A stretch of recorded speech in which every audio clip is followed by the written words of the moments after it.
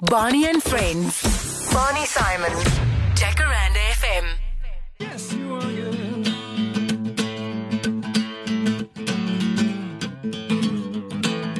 Take the world up out of me.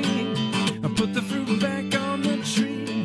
I give everything to be what only you want me to be. Yeah. The treasure that you become, shining brighter than the sun. Yeah.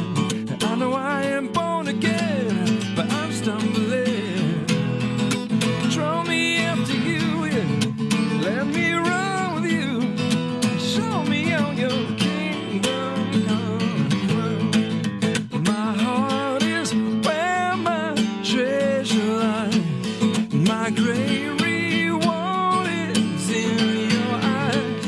My every breath belongs to you, yeah, yeah. You are my treasure. Yes, you are, Lord. Yeah, baby. Absolutely amazing, hey? Thank you, Bobby. I can see that came from the heart. Oh, yes. Every time you grab a guitar and you sing, you have to deliver, hey? Yeah, it's like Bill Hicks said, you play from your heart, otherwise don't bother. Exactly. All right, so matric, how many A's in matric? And you weren't head boy, were you? No. You're a rock and roller. How many A's do you remember? I was apparently told if I tried pretty hard, I could get 3 or 4, and I ended up with a lot of B's. And C's. Not bad, not bad. No. And then off to varsity. Where did you go and study, and what did you study? It was UND in those days, University of Natal, Durban, which UKZN now, whatever. And I went off on the advice of parents and school counselors. Look, and we know you love music, just go and do law. Because if that's something you have to fall back on, it's a good thing. And I went, oh, okay. And I went off to study law at university. And I only realized halfway through it, you have to really want to actually be a lawyer just to pass that course. You have to wear a tie. No, but you have to actually give it Yeah. about law. And I give a crap about a lot of things, but the legal system was not something I really felt passionate about. And I did the usual thing of starting with one thing and missioning through every possible course the university offered until I found something I liked, which was politics, actually. Okay. Because my dad was a politician. Mm-hmm. And African and South African politics were always a big deal in our family. And so I ended up with politics and English. And it ended up eventually after dropping out for a year and going back, BA honours in English. Remind me to talk politics towards the end of the show. The last 5 minutes, I want your opinion. If you were in charge of this country, what you would have changed, whatever. Jeez. So, and your view on politics about South Africa, because you know a lot about politics, and I'd love to know. Politicians, beware. At about 5 to midnight, John's going to nail you. Yeah. Okay, so varsity days. I mean, when did you start Tree? Because you guys were called Tree, hey? When you but started out. That didn't happen at all until much later. And all the way through university years, I was a guitar playing guy, and we had a band in Durban which started doing fairly well, and we started coming up to Joburg periodically, and then in '93, my third year, we ended up quite often at the Roxy in Melville. Okay. And that's where things really started for us. Other than that, we're just a Durban band trying it out. What was the band called then? Saint Legend. Oh, yes. Yeah. Didn't you guys open for Def Leppard? No, Foreigner. Foreigner, Yes. that's it. I remember. I didn't know you were in that band. I was the hairy guitar player. I've still got all those CDs. I've got Have you pictures. really? I can't believe it. Jeez. I never knew. Yeah. My brother was the drummer. Wow. And we all had very long hair, and we were very out of place. We thought we looked like Bon Jovi, but the singer sounded like Hootie and the Blowfish. But didn't you sign? You signed And it with was David just- Gresham Records, hey? Or you were on the verge with Saint Legend or somebody. So we signed with David Gresham Records in '93, and Brian O'Shea, who had previously been in Shifty Henry. We were the first band he ever was allowed to produce. And while he was doing our project, he started working on Cucumber Zoo. Remember that? Mm-hmm. And that was huge for him, and it took him into where he is now. And Brian, go for it. And he did all the Idols. Well, he recorded all the Idols stuff over the last Watershed 10 years. everything. Yeah, but we were the first band he'd ever done, and we were brand new in the studio, and we had a great time. We did a single, and it went out, and nothing ever happened. The album is still sitting on tape in David's offices. What was that song called? The big hit that we played when I worked at the other radio station. Yeah, What was that song called? We had a song called Reckless. It was That's Get a Little Reckless. It was a real classic rock and roll, old fashioned thing. It was. But hey, listen, you opened for Foreigner. Yeah. What was it like? I mean, when you got the call, Hey, you guys are opening for Foreigner. Were you a Foreigner fan or not? The bass player in the band was a big fan. He was slightly older than me, so for him, Journey, Foreigner, and Boston were big deals for him. I wasn't that much into it. But don't forget, a year before that, we opened for Indecent Obsession. And that was like the biggest thing. That was in Durban. You were that guy with the long hair, because I was the MC at all the Indecent Obsession concerts. At Durban, Cape Town, Yeah, Joburg. okay. Sold out shows.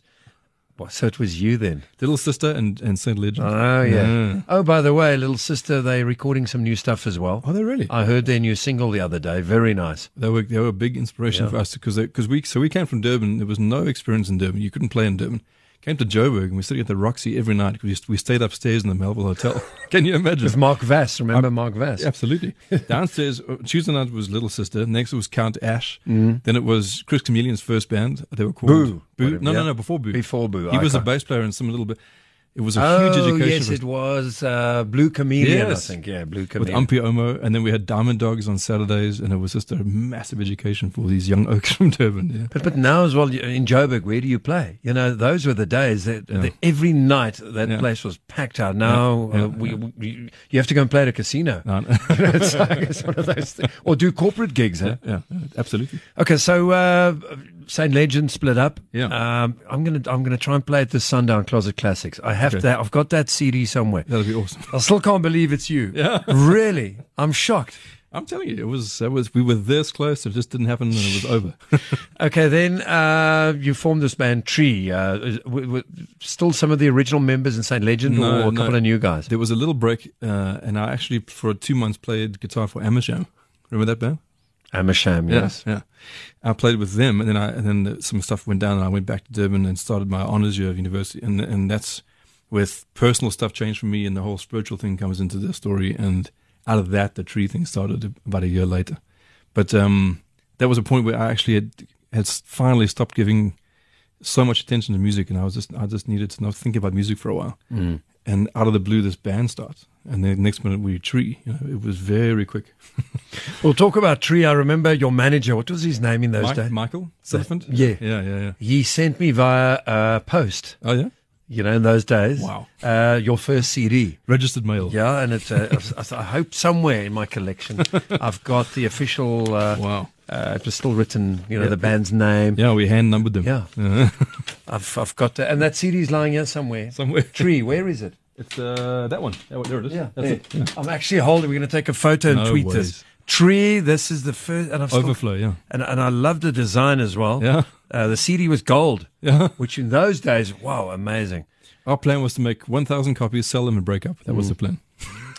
And we're going to talk about why you called yourselves Tree 63 a little later on. But what a genius, and I'm glad you love John Lennon and his music. Oh, wow. What a great musician and a great songwriter. Number 9, Dream. Apparently, he had a dream. Okay.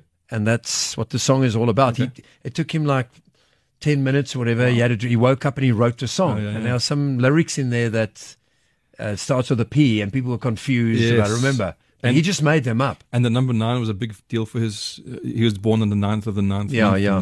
Revolution 9, all that was a big part of his history. And So why this song? Why do you like John Lennon? I love all the Beatles. George and John were the ones that really stick with me as I get older. But there was something about John that was just absolutely iconic. This rebellious guy who just couldn't give about anyone. But he had the soft side of him. He wrote these beautiful songs. As much as he wrote the tough stuff, he wrote Instant Karma, and he wrote Cold Turkey. They're rock and roll songs, but he also wrote this. And it's such a beautiful melody. You forget that this stuff came out of the same guy. Where were you when you heard Mr. Chapman shot John Lennon? Where did you hear that for the first time? I actually was unaware. I was only 8, and I had no idea. It wasn't I don't remember it being part of my life at all until I became a Beatle fan maybe 4 years later, and my dad said, he was murdered. I had no clue. So it didn't fit to. Let's listen to John Lennon.